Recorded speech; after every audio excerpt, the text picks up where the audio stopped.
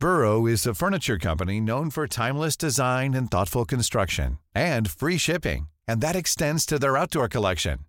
Their outdoor furniture is built to withstand the elements, featuring rust-proof stainless steel hardware, weather-ready teak, and quick-dry foam cushions. For Memorial Day, get 15% off your Burrow purchase at burrow.com/acast, and up to 25% off outdoor.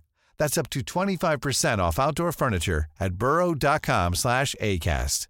This is Paige, the co-host of Giggly Squad, and I want to tell you about a company that I've been loving, Olive & June. Olive & June gives you everything that you need for a salon-quality manicure in one box. And if you break it down, it really comes out to $2 a manicure, which is absolutely insane. It's also so easy to get salon-worthy nails at home with Olive & June. The difference between how your nails used to look when you did them yourself and now with the Mani system is a complete game changer. The best thing about Olive & June, too, is it's a quick dry. Dries in about 1 minute, lasts for 5 days, and full coverage in up to 1 to 2 coats. Visit oliveandjune.com/perfectmani20 for 20% off your first system. That's oliveandjune.com/perfectmani20 for 20% off your first system. Hiring for your small business? If you're not looking for professionals on LinkedIn, you're looking in the wrong place. That's like looking for your car keys in a fish tank. LinkedIn helps you hire professionals you can't find anywhere else, even those who aren't actively searching for a new job but might be open to the perfect role. In a given month, over 70% of LinkedIn users don't even visit other leading job sites. So start looking in the right place. With LinkedIn, you can hire professionals like a professional. Post your free job on linkedin.com/people today.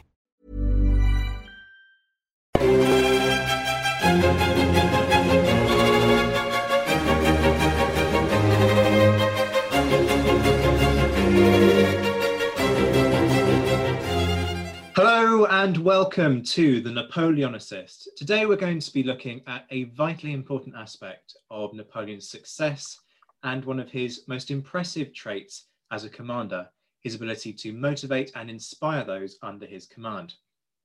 I am very fortunate today to be joined by Malia Ogawa, a teacher, writer and self-proclaimed historian, currently living abroad in Japan. She originally hails from Seattle, Washington in the US, but has also lived abroad in Paris and London, where she got her MA in modern history at King's College London. She did an undergrad thesis on the Japanese-American experience during World War II and her MA dissertation on, significantly for us on the Napoleon Assist, Napoleon, his soldiers, and the construction of Napoleonic military culture. Malia, how have you been? Good. It's nighttime here and it's cold. Absolutely. Well, welcome to the Napoleon Assist. It's great to have a new face from the repertoire. Let's start with the basics in a kind of a nod back to Napoleon Month in November. Just kind of briefly outline for people what your view is on Napoleon the man, first of all.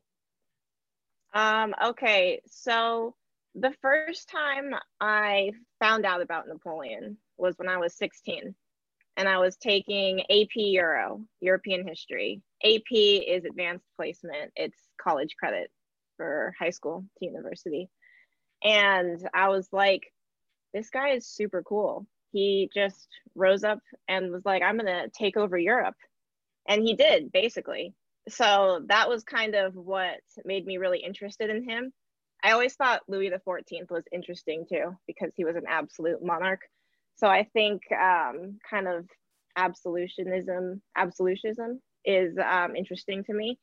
And then as I've studied him more and more, I find him just like really interesting.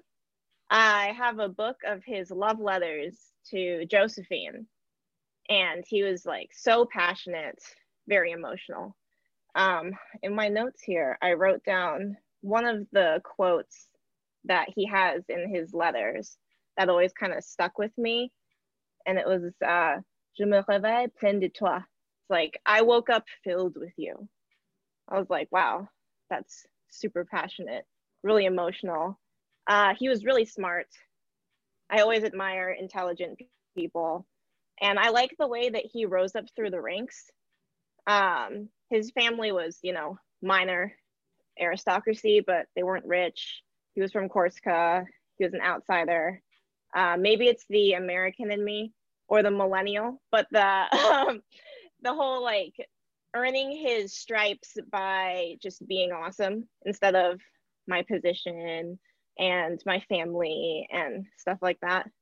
I thought that was really cool. And then just how he was able to kind of take over everything and be like, yo, I'm the emperor now. I don't know, I liked that. Fair enough. I kind of feel we should have had you on for Napoleon. I think you and Luke Daly-Groves would have got on incredibly well. Perhaps less so with Marcus, because as is well known, he's a Napoleon skeptic. Now, Napoleon, he's famous for his kind of incredible ability when it came to his rhetoric, either in person or in his propaganda.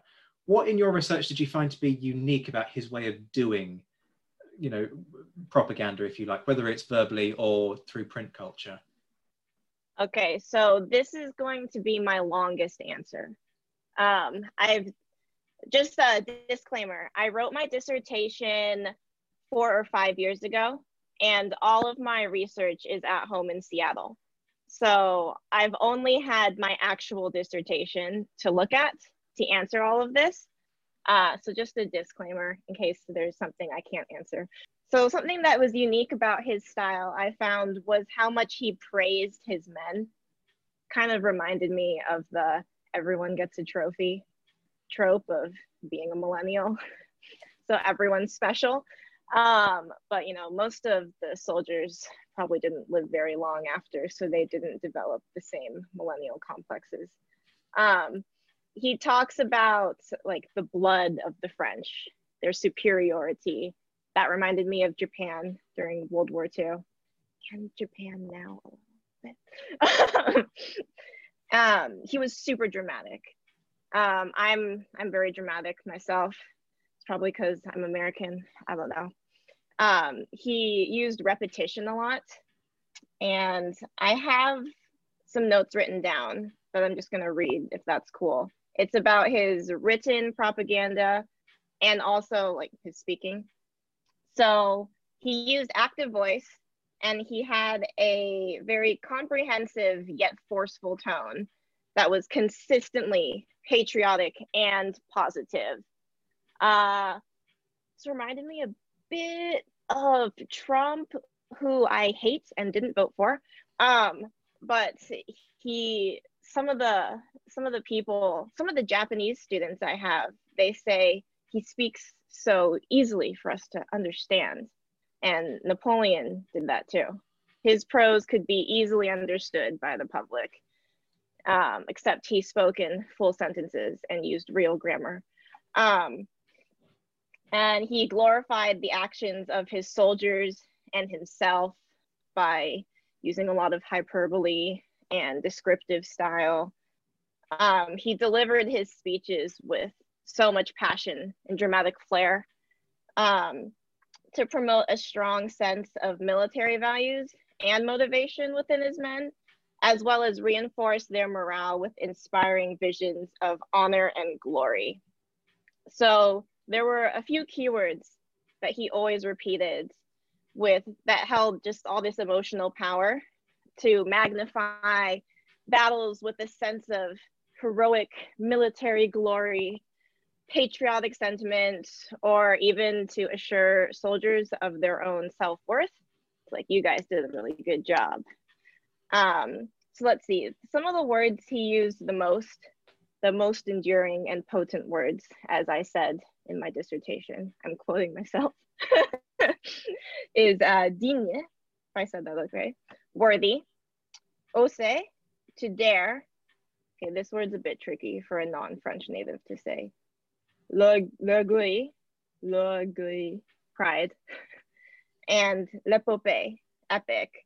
I also noticed he used patrie, which is like patriotism, homeland, sang, which is blood, and gloire a lot, glory. One of his most consistent expressions of praise was "Soldats, je suis content de vous." Like, soldiers, I am happy with you. I'm happy with you. That was really consistent. He focused a lot on soldiers. He spoke about their futures filled with victory, glory, honor, and peace. He used parents as motivation because later on in my dissertation, the conclusion I drew about motivation, aside from all of Napoleon's rhetoric, is that filial love, love for your family, your home, that's what drove them to fight. Because they fought, then they could go home. Everything would be cool again. There would be peace. They could see their fam. It would be really awesome. So I have a quote here by him. It says, La paix de l'Europe, le bonheur de vos parents seront les résultats de votre courage. So the peace of Europe, the happiness of your parents will be a result of your courage. So he tells them stuff like this. He's always talking about how great the French soldiers are. They're so inspiring. You guys are the best soldiers of them all. There's something special about French blood. He also acknowledged their hardships. And he's like, I know that stuff is hard. Me personally, I like it when my leader acknowledges my hardships, so I feel seen as an employee or person. He also acknowledged the accomplishments of his troops, something else that I, as a person, like being acknowledged for. I think most people do. I think he was pretty clever in that his whole motivation was focused on the soldiers. He knew, if I can keep these guys happy and motivated, that's how I'm going to win a lot of my battles. So he praised them a lot. He acknowledged them. He talked about their accomplishments. He had this whole system of merits. That's how he created the Légion d'honneur, the Legion of Honor, which is still France's highest honor you can receive today. And just like how he rose through merit, you could earn it by merit. So you didn't have to be an aristocrat to get that. You had to work hard, accomplish things. You would get that. If you become a member of the Legion of Honor, you get special privileges. I thought it was a bit funny how Napoleon got rid of the Ancien Regime. And well, though he didn't get rid of it, but you know, that French Revolution. It was like, it wasn't there. And then he created his own little court. And he was like, I'm the emperor. It's different than king. I was like, that's kind of badass. That's something I would do.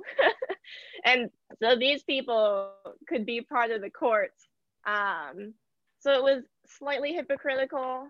I will say it's hypocritical, but I did kind of find it amusing. Let's see. He projected this image of himself as a mythical savior and hero, heroic and illustrious, yet essentially human. That was seen a lot in his print propaganda. He had this huge focus on honor, like I said, merit-based reward system. He gave his men, the different units had les aigles, which are eagles. Everyone had a different eagle. The eagles became objects of worship. And if you did something bad, your eagle is going to be ashamed of you. Stuff like that. Kind of like, I don't know, what's the closest comparison I can think of? Maybe like in Game of Thrones, how they all have houses. I don't know if that's like a super good comparison, but they all have their special house flag and all of his troops had their special eagles. Well, you say that. I mean, recently I was doing an interview for another podcast on Wellington, and I likened his career from 1815 onwards to being like the last season of Game of Thrones, where you've got Waterloo, goes really well, and then everything after that just kind of falls apart a little bit. So I'm with you with the Game of Thrones comparison. Yeah, and then, you know, the people who know Game of Thrones but don't know history that much, they might understand better. I don't know.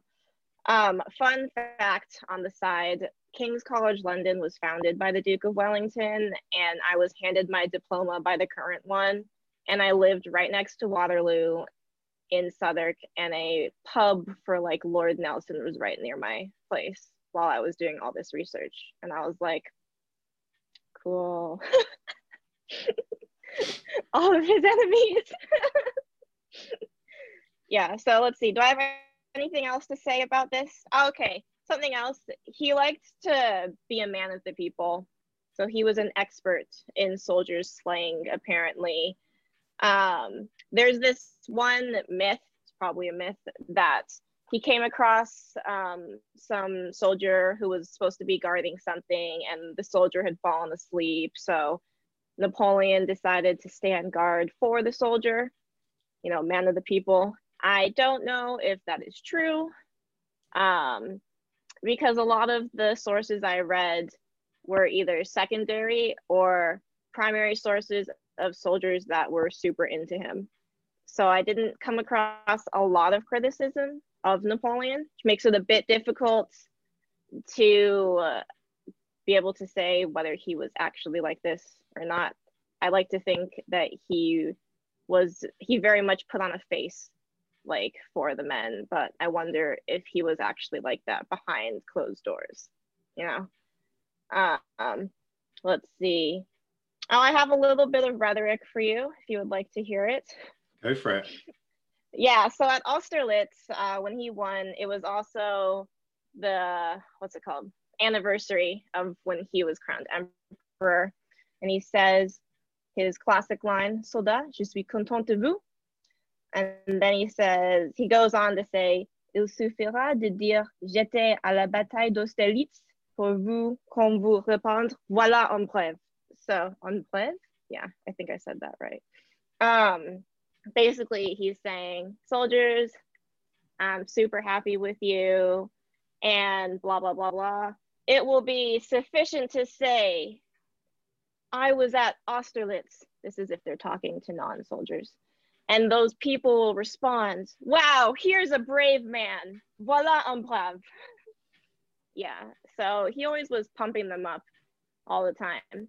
When I was doing my research, I had a little book that I got in France, and it was just all of his speeches. Not all, a lot of his speeches. That book's home in Seattle, so I only have the quotes from my dissertation available to me. But I remember reading a lot of them, and I was like, wow, this is pretty good. And I did all of my primary research in French because I thought it would be more authentic. My French is a bit rusty now since I live in a different country that doesn't speak French. Well, you say that, but I mean, the running joke on the Napoleonicist is that any time I pronounce something in another language, whether it's French, German, Spanish, you name it, I murder the pronunciation. So I think the listeners are just going to be delighted that somebody can actually pronounce French properly on this podcast. It's clearly going to be the first time. It's easier when I've been drinking. I'll say that. So yeah, I think that's about all I have to say about that. I had a few other things. He had these bulletins, bulletins, that were kind of like a news sheet, and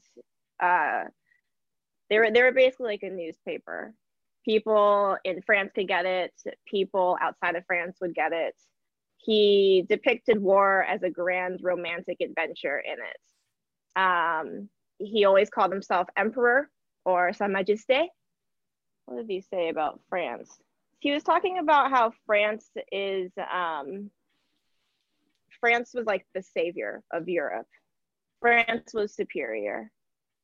The French were bringing the revolutionary principles of liberté and égalité, freedom and equality, and its enlightened principles of government to the, get this, more backwards and entrapped populations of their foreign European neighbors.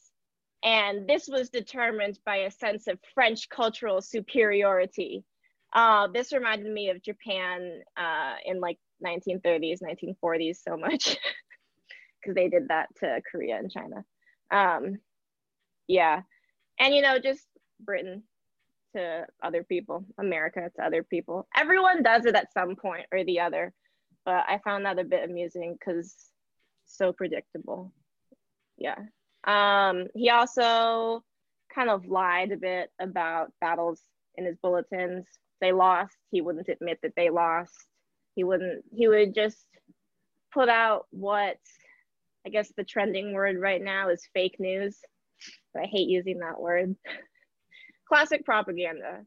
Fake news has been around since before the 21st century. Yeah. I mean, it's interesting that you pick up on the fake news thing, the reluctance to accept when an individual's been defeated, the ability to kind of speak with a charismatic flair that people really latch onto.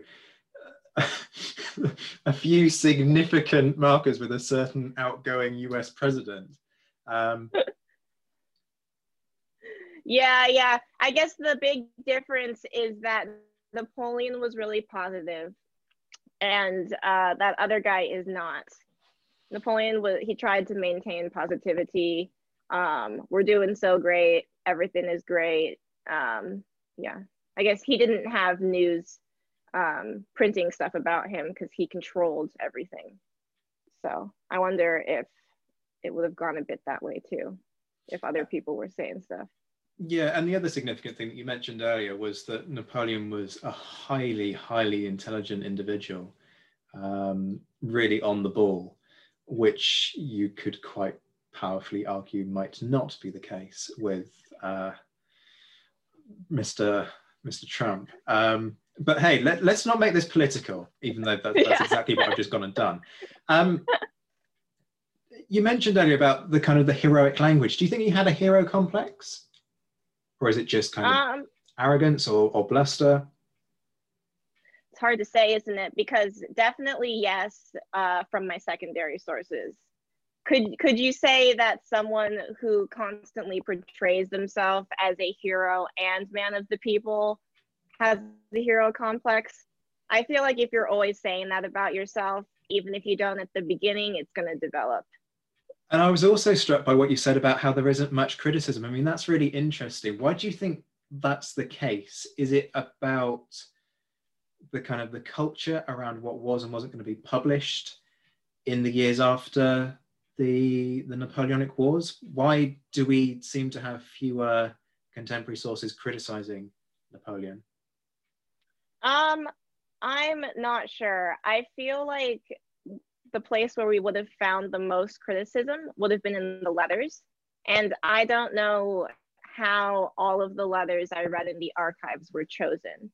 So it could have been that people were critical and those letters were destroyed, or it could have been that they were critical but didn't want to write it down.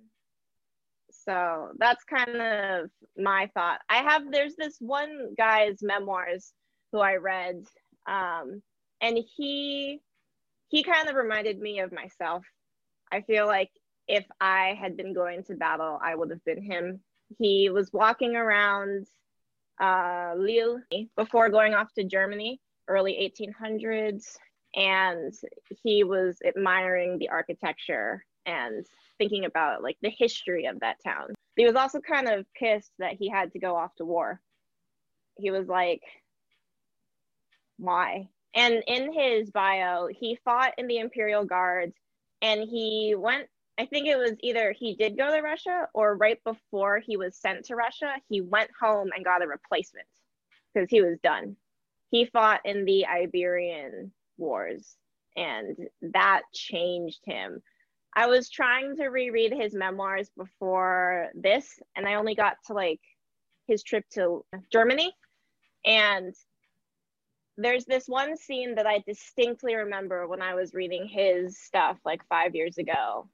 And he was with a friend fighting against the guerrilla warfare people. And one of his friends got killed. And he was seized by this just like this rage and this like craziness that just made him lose his mind. He just started like charging that guy and like slaughtered him.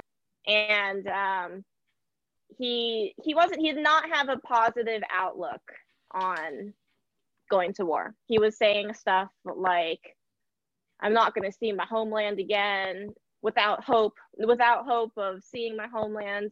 So he is one of the negative people I came across. So in my third chapter in my dissertation, that's where I talk about the soldiers. And most of the guys in here, it's them talking about how much they love Napoleon in different ways. And then different reasons for why they went to war. But there was one guy who didn't care about the Legion of Honor. Napoleon offered it to him, and he was like, nah, I want to see my fam. Hey, I'm Ryan Reynolds. At Mint Mobile, we like to do the opposite of what Big Wireless does. They charge you a lot, we charge you a little. So naturally, when they announced they'd be raising their prices due to inflation, we decided to deflate our prices due to not hating you. That's right. We're cutting the price of Mint Unlimited from $30 a month to just $15 a month. Give it a try at mintmobile.com/switch. $45 up front for 3 months plus taxes and fees. Promo rate for new customers for limited time. Unlimited more than 40 gigabytes per month. Slows full terms at mintmobile.com. Burrow's furniture is built for the way you live. From ensuring easy assembly and disassembly to honoring highly requested new colors for their award-winning seating, they always have their customers in mind. Their modular seating is made out of durable materials to last and grow with you. And with Burrow, you always get fast, free shipping. Get up to 60% off during Burrow's Memorial Day sale at burrow.com/ACAST. That's burrow.com/ACAST. burrow.com/ACAST. That's why I'll fight you. He was like, I don't need these special awards. I don't need your special social class. I just want to go home. So these are like the little negatives I found. I mean, that's interesting because, as you say, the moment when you would expect...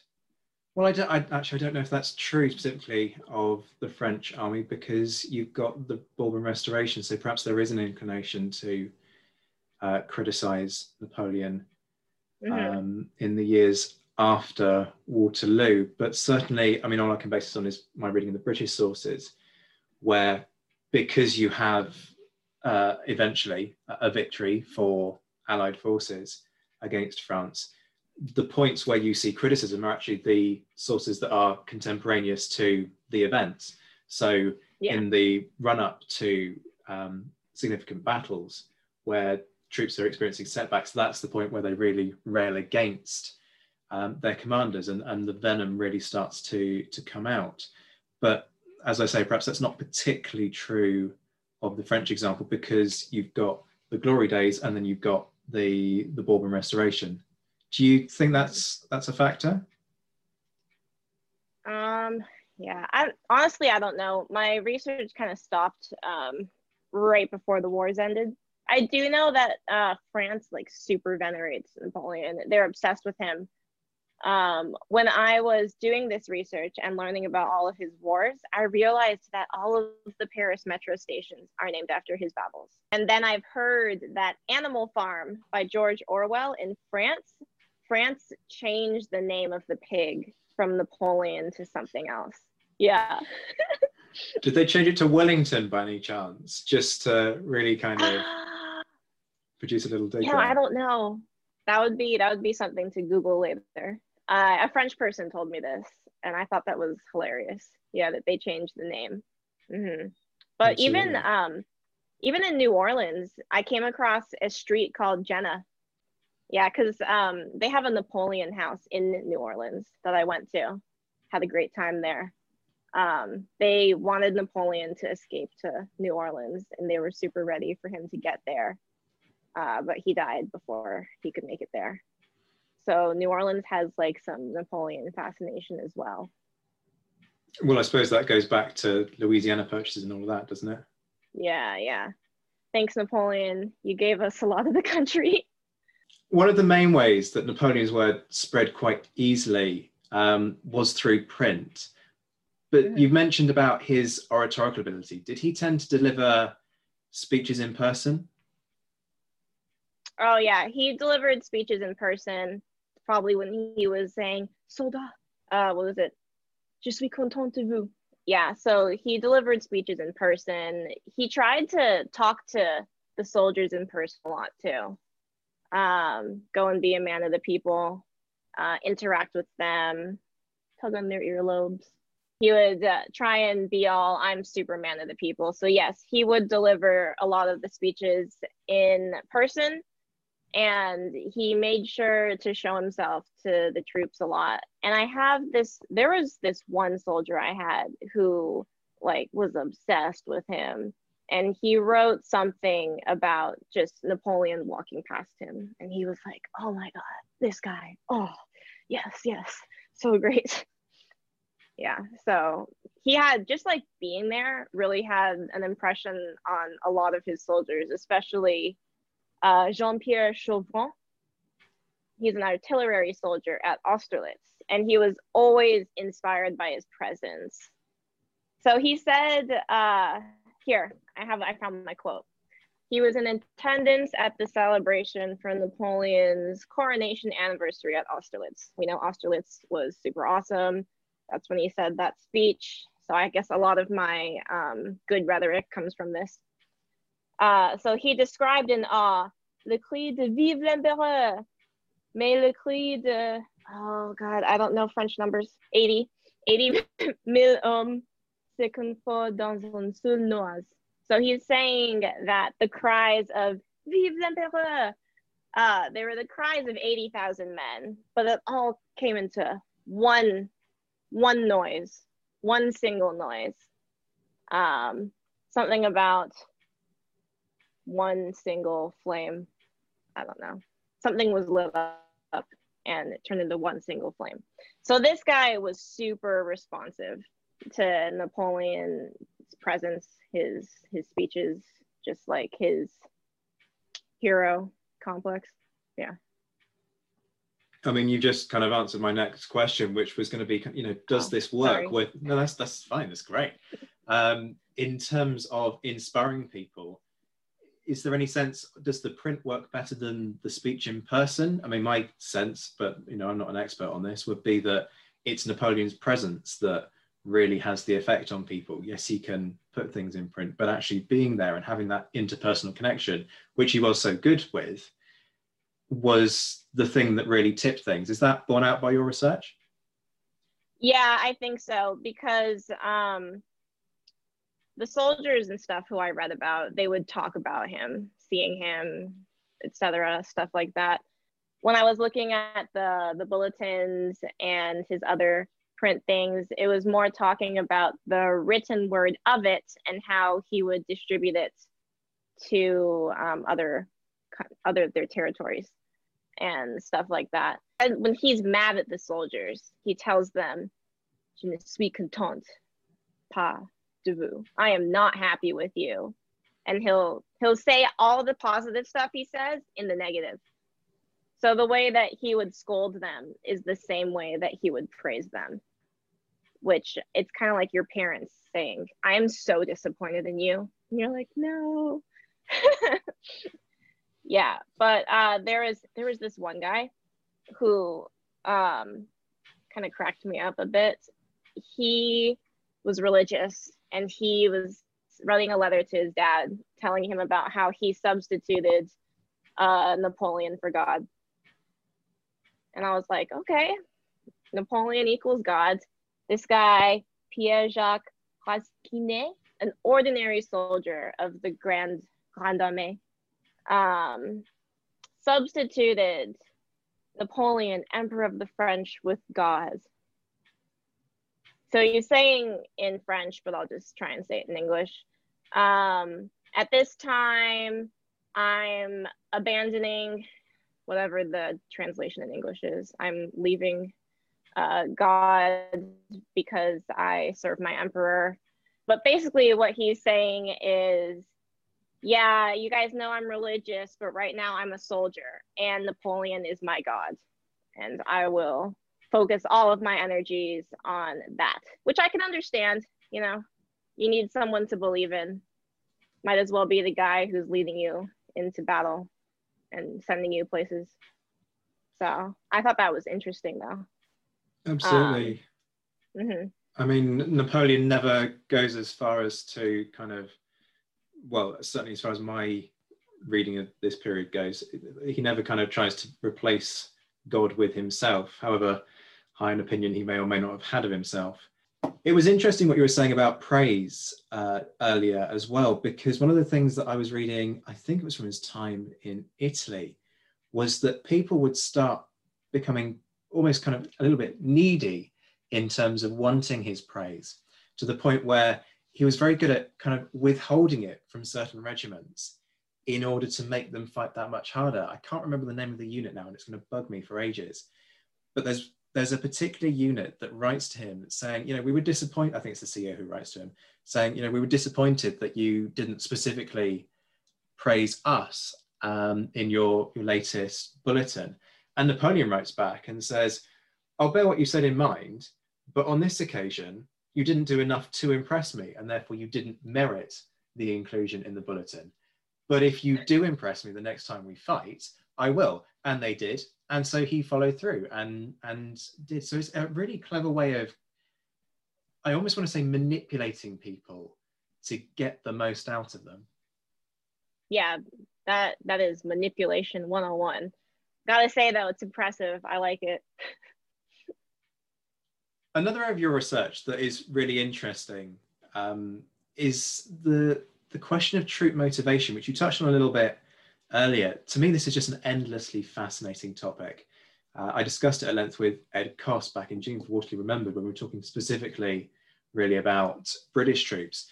What's your sense of what motivates soldiers during this period? So what I found is that it was filial love. Felt when I was writing my conclusion, I felt kind of cheesy, being like, when Napoleon's tactics ran out, what always was there was love. It was love that motivated them, which is true. It was love for your country. It was love for your family. It was love for your friends. It was love for like the surreal life back home as a civilian that they had before.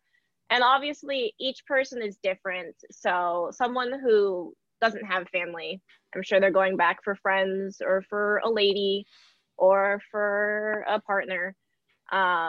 Or maybe there were soldiers that joined because they preferred the life of a soldier rather than their occupation, but they love their family. It's their family and stuff. So there's always going to be different reasons. But the like main connecting factor was love. Yeah. So yeah. Napoleon did motivate them and stuff. You could say love for country, love for patriotism, love for Napoleon, love for my fellow soldier homies. Yeah, it's interesting what you're saying there, because in my opinion, I mean, there are a few good books that have been written on troop motivation in recent years. One of the best in relation to the French army is Michael Hughes's Forging Napoleon's Grande Armée, where he talks about the role of camaraderie, which is kind of what you're saying here about kind of, I mean, I would probably use the term loyalty to your comrades. You use the term love for your fellow, brother in arms, as it were. Yeah. And Michael Hughes and others have all talked about kind of the role of that in preventing soldiers from abandoning their units. Do you see evidence of that in your research, or is there some kind of bigger stick that's keeping men with their units when they're on campaign? The stuff that I was focused on was more like the family love, but I did see aspects of it. Like that one guy, my friend, I think of him as my friend, the memoir guy, Jean-Baptiste something, can't remember my friend's name. But when he watched his friend die in front of him and then flipped out, you can see it right there.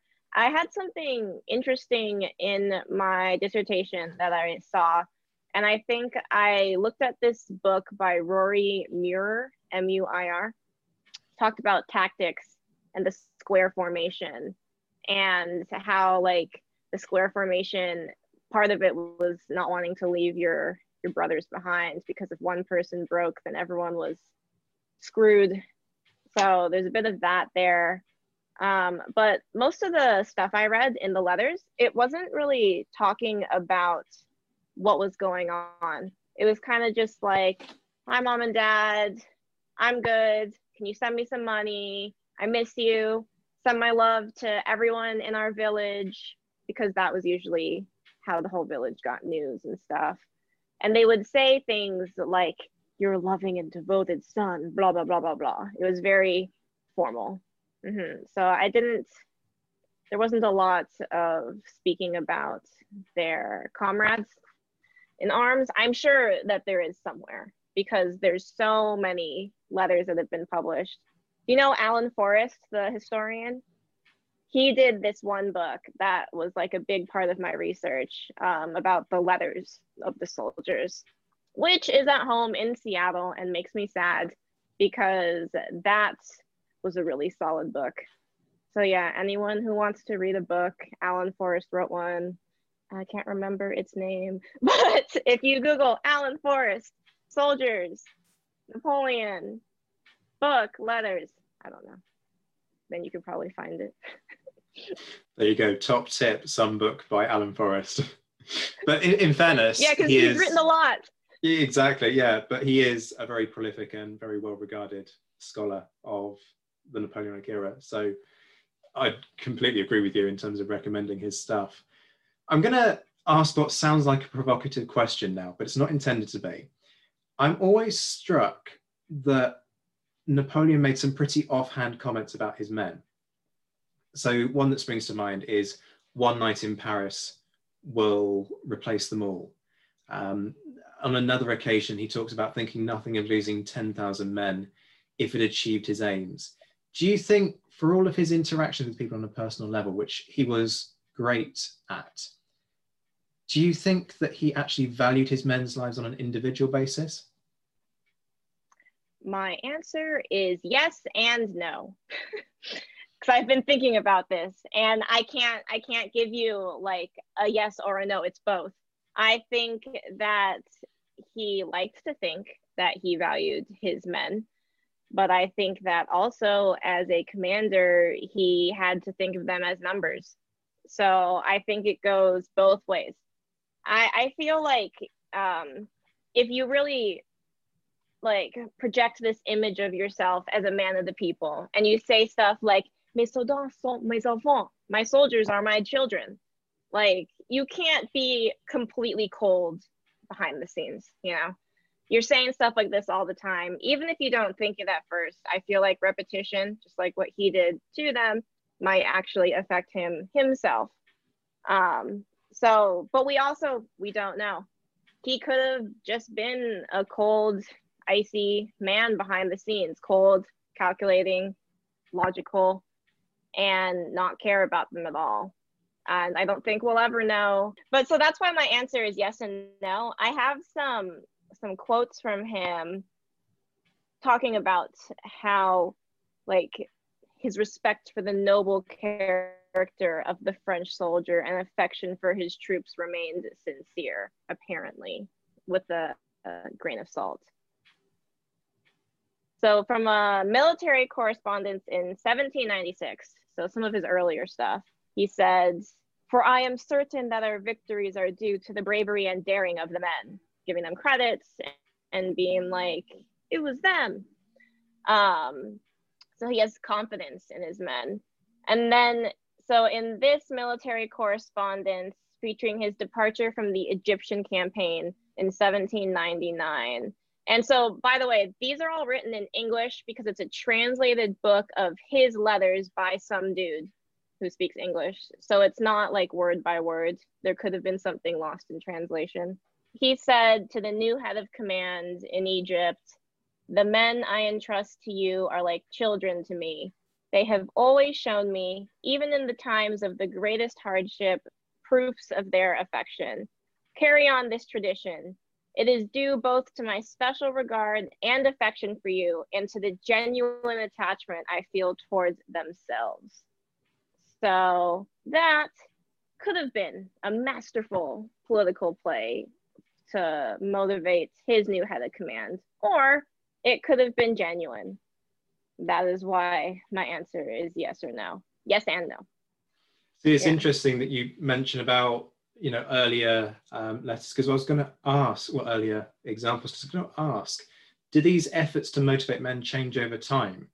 Because the French army obviously changes a heck of a lot during this period, from the army of Italy, obviously very poorly equipped, demoralized conscripts, to the more elite troops of the incredibly well-trained Grand Army of 1805, to a quasi-multinational force that he led into Russia in 1812. Okay, only a fifth of it is non-French, but still significant proportion.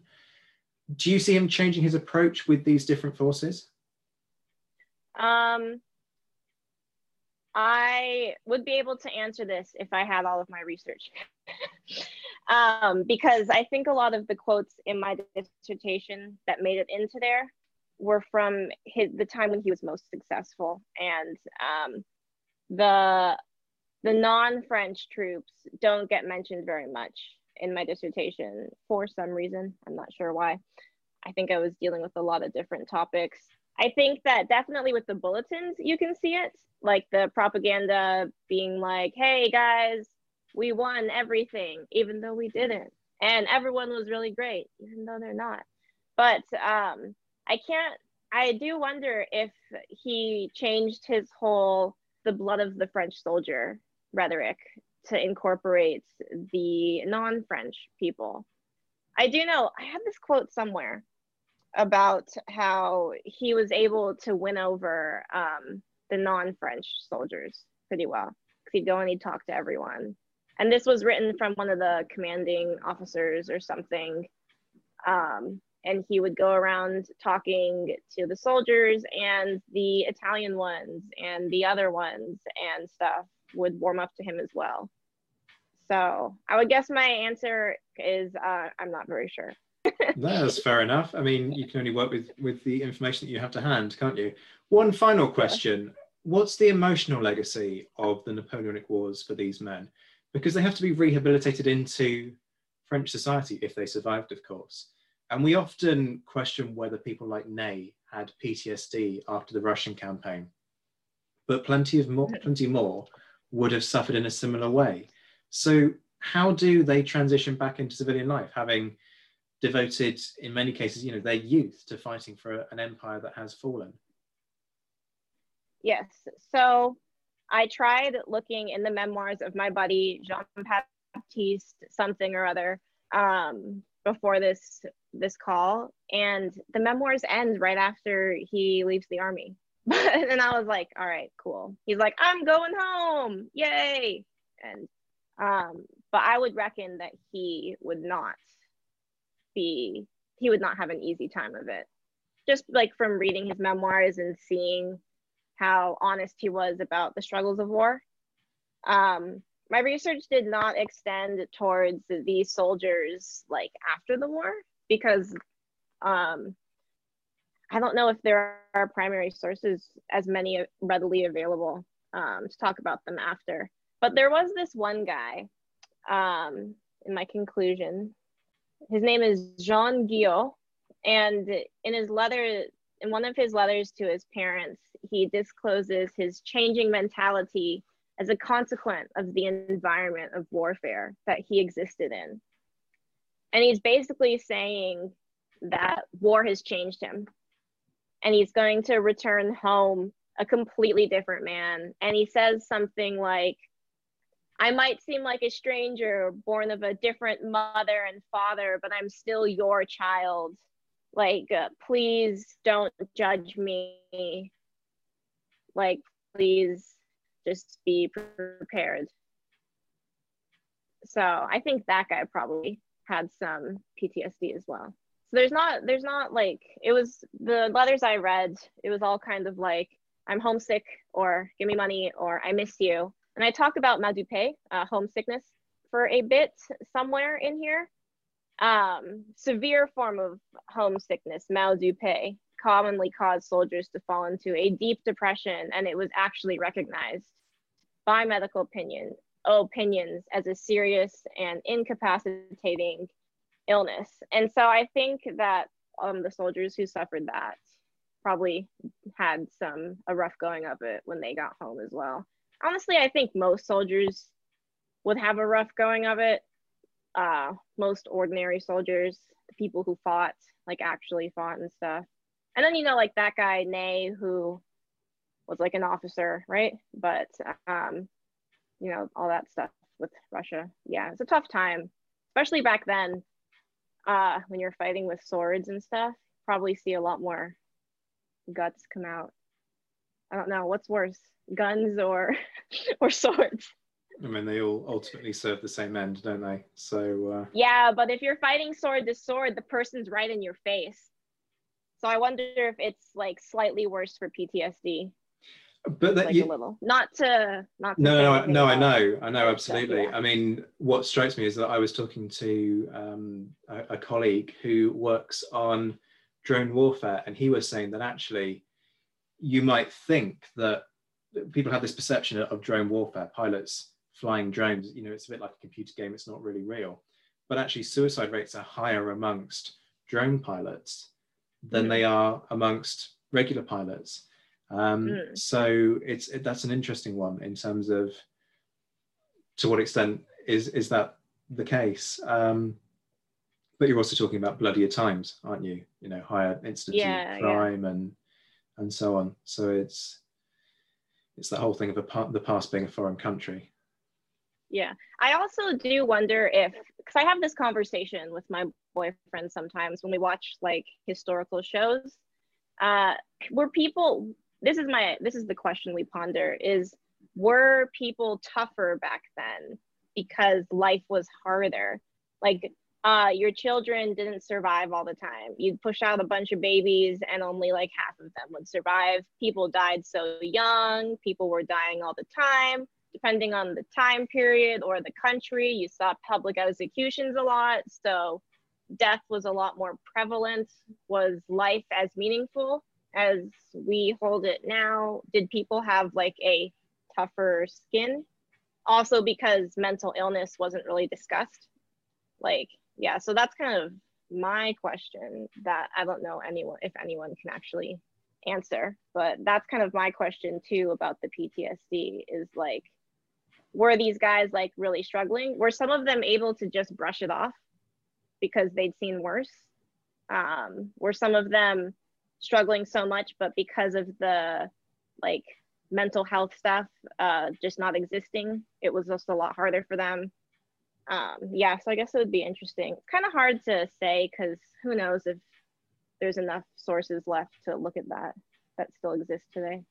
Yeah, absolutely. I mean, I think there is a need for some kind of study that really digs into the nature of mental health during this period, because it must have been there. You know, this isn't a modern invention. Well, to the recognition of it is a modern development, but the nature of mental health illnesses is not something that's, you know, new or unique, whether it's a case of recognizing PTSD or shell shock or whatever it might be. The example that I always end up going back to, and people will be bored of me mentioning this, is of some trial records from after Waterloo, where you've got soldiers who are found aimless, and the charge is found aimlessly wandering the countryside. In effect, it sounds like the classic shell shock PTSD thing, but they don't have that kind of conception. And there is a discussion about mental health amongst even the rank and file, to the extent that when people are tried for the desertion, their most common defense is to say that they were, quote, out of their mind, which is either a reference to the fact that they're off their, you know, they've got drunk, or that they're trying to put forward an insanity plea as a defense, which quite often backfires because you've got to be able to prove your insanity. But yeah, it's an interesting one. I don't, like you say, I don't know what the answer is in terms of were people tougher, inverted commas, back then. I mean, it's a very different environment. As you say, you would probably be more accustomed to death and more accustomed to hardship. So perhaps you would make less of it than we might do today. You just kind of accept it as part of your everyday existence. Yeah. Probably that too. Yeah. It would be interesting if someone ever wrote a book. If you ever come across any studies or something, send it to me. I will do, absolutely. Yeah. Malia, this has been Great. Thank you very much for joining me. It's been fantastic talking to you. Yeah, it's been super fun. I feel like my life really had purpose this week when I got to actually do something that I love. Again, history. That was Malia Ogawa joining me to discuss Napoleon's means of motivating his men. A big thank you to everyone who continues to support the Napoleon Assist on Patreon. If you're interested in becoming a patron, prices start from £1 a month, and just go to www.patreon.com/the Napoleon Assist to find out more. You'll find that patrons get neat little perks, including their names in the credits.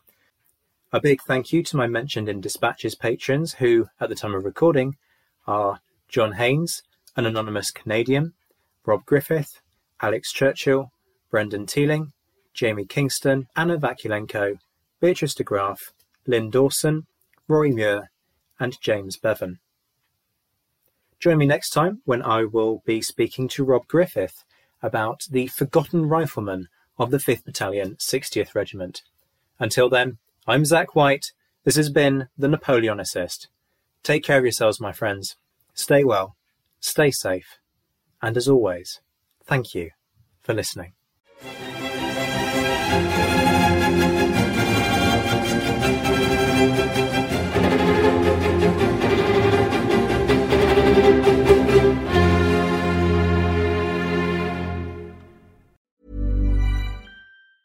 Even when we're on a budget, we still deserve nice things.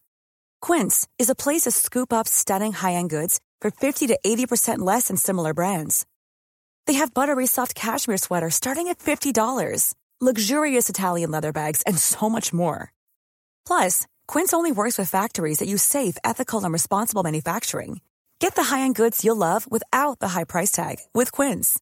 Go to quince.com/style for free shipping and 365-day returns.